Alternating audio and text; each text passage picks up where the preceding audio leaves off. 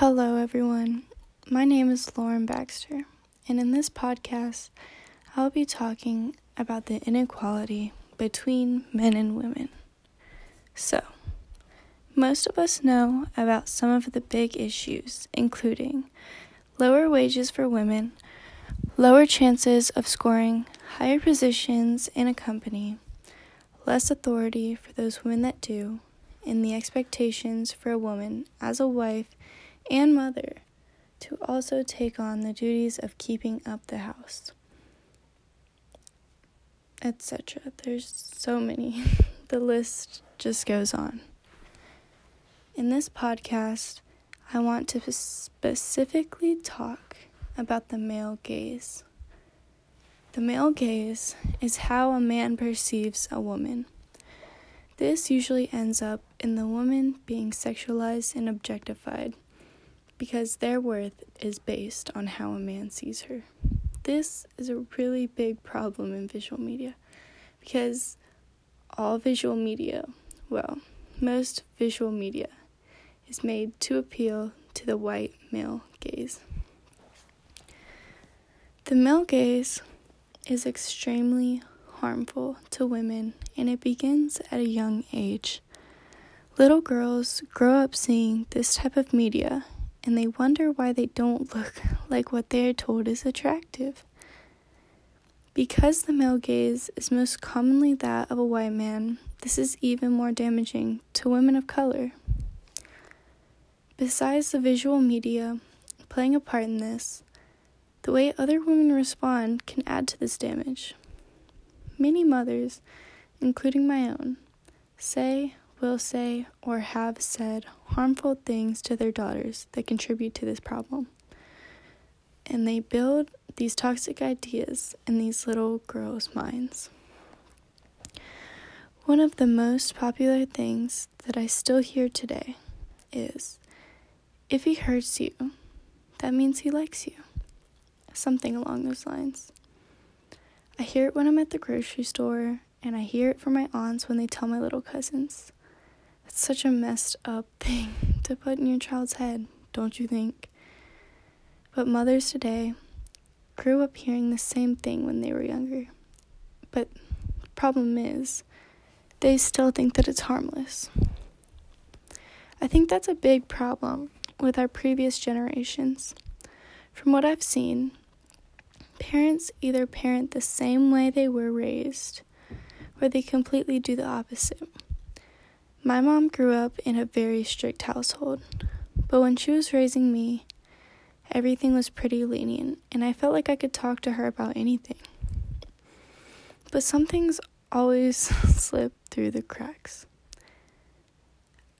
I think that even if we are trying to be completely the opposite of our parents, we are still our mother's daughters. Sayings that we hear when we are younger form the way that we see ourselves and the world. They may normalize things that probably shouldn't be normalized. I think this generation is changing a lot of things for the world, and it's finally time to stop this toxic cycle among so many others. I believe we have a different type of strive to change the place we live in. Touching on what I just brought up, when you're doing anything around a child, even if they do it subconsciously, they will internalize it. I read in an article earlier this week that compared children to sponges. They just soak up and take in everything around them. Kids are always picking them up. They're always picking up things that they see. And to them, everything is normal because that's all they know. I think this is a really big thing for girls especially, because at least for me, I would see myself in my mom, and so many times I've seen girls grow up to be exactly like their moms. And they put themselves in the same situations as their moms did. In an article I was reading, the author, a woman of color, touched on the subject of the male gaze and ideas that were pushed on her at a young age. The first thing that Catherine Garcia talks about is how growing up, she felt that she was only allowed to be attracted and be romantic with men of color. But at a young age, she developed a crush on a white boy, and when he didn't like her back, she believed that it was because she was not the same as him. She thought that she was unattractive solely because that's what he thought of her. And so she began to base her value on this.